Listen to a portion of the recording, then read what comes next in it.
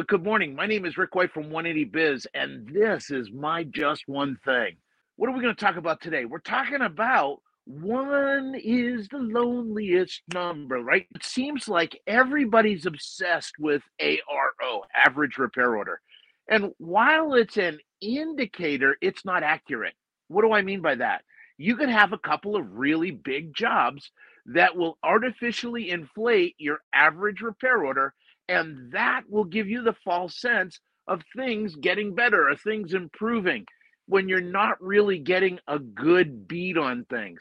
There are so many more important numbers. I'm going to tell you the most important number that you're going to watch or you should be watching is your total billed hours per day. Okay? Based on that's the most important thing. How did you do with your factory that day?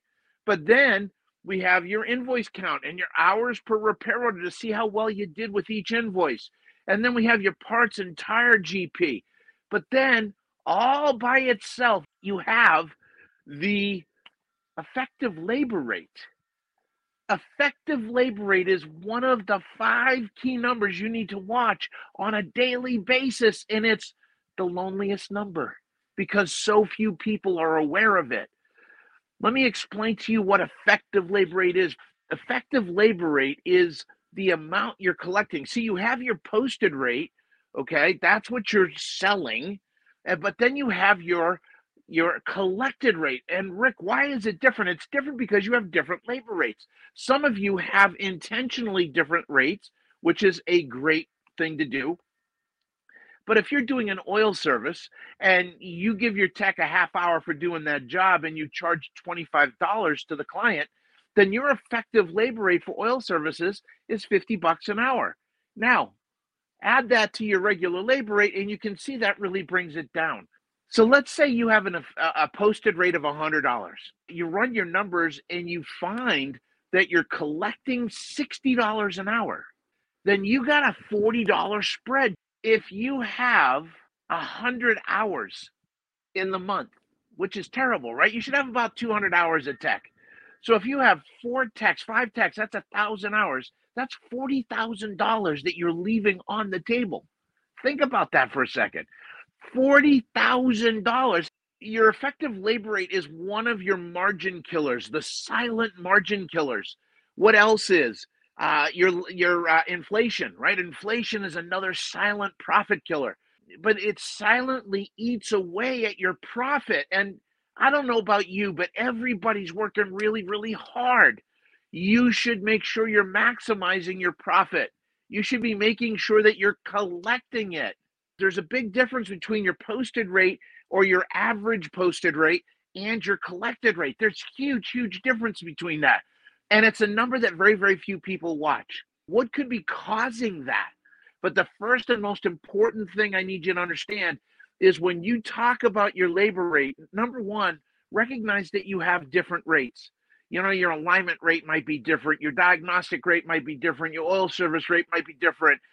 Your cooling system service rate might be different. You're going to have these different canned rates. Understand what is it you're collecting.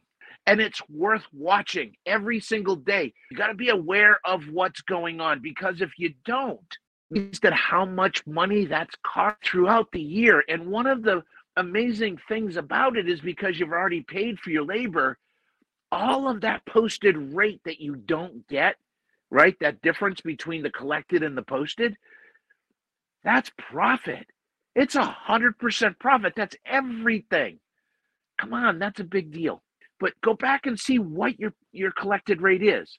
And how do you do that? You divide your labor sales dollars by the number of hours you credited or your technicians. Typically, they're called credited, sold, or billed hours, depending upon your software system. Divide your labor dollars for a given period by the hours that you credited your techs and sold or you charged. I'm assuming that the hours you credit your techs are going to be the same that you charge your clients. If it isn't, if it's less, then you want to do it the charged hours, right? Where you charged your clients, and then compare it to your posted rate or your average posted rate by dividing the whatever that calculation number is, divide it by your labor rate and see what your percentage is. 90 to 92% of your posted rate. That's the goal. Labor dollars divided by the sold hours is going to give you a number. Divide that number by your posted rate or your average rate and get what your percentage is. Do that for yourself. Be aware. And if this video has helped you out, right? If it's kind of lit you up a little bit, would you mind sharing it? I'm willing to bet that there's someone in your network that would value this as just as much as you have. We want to thank you for that and wish you a blessed week. Go have some fun this week and go make some money. We'll see you all next week. Bye-bye.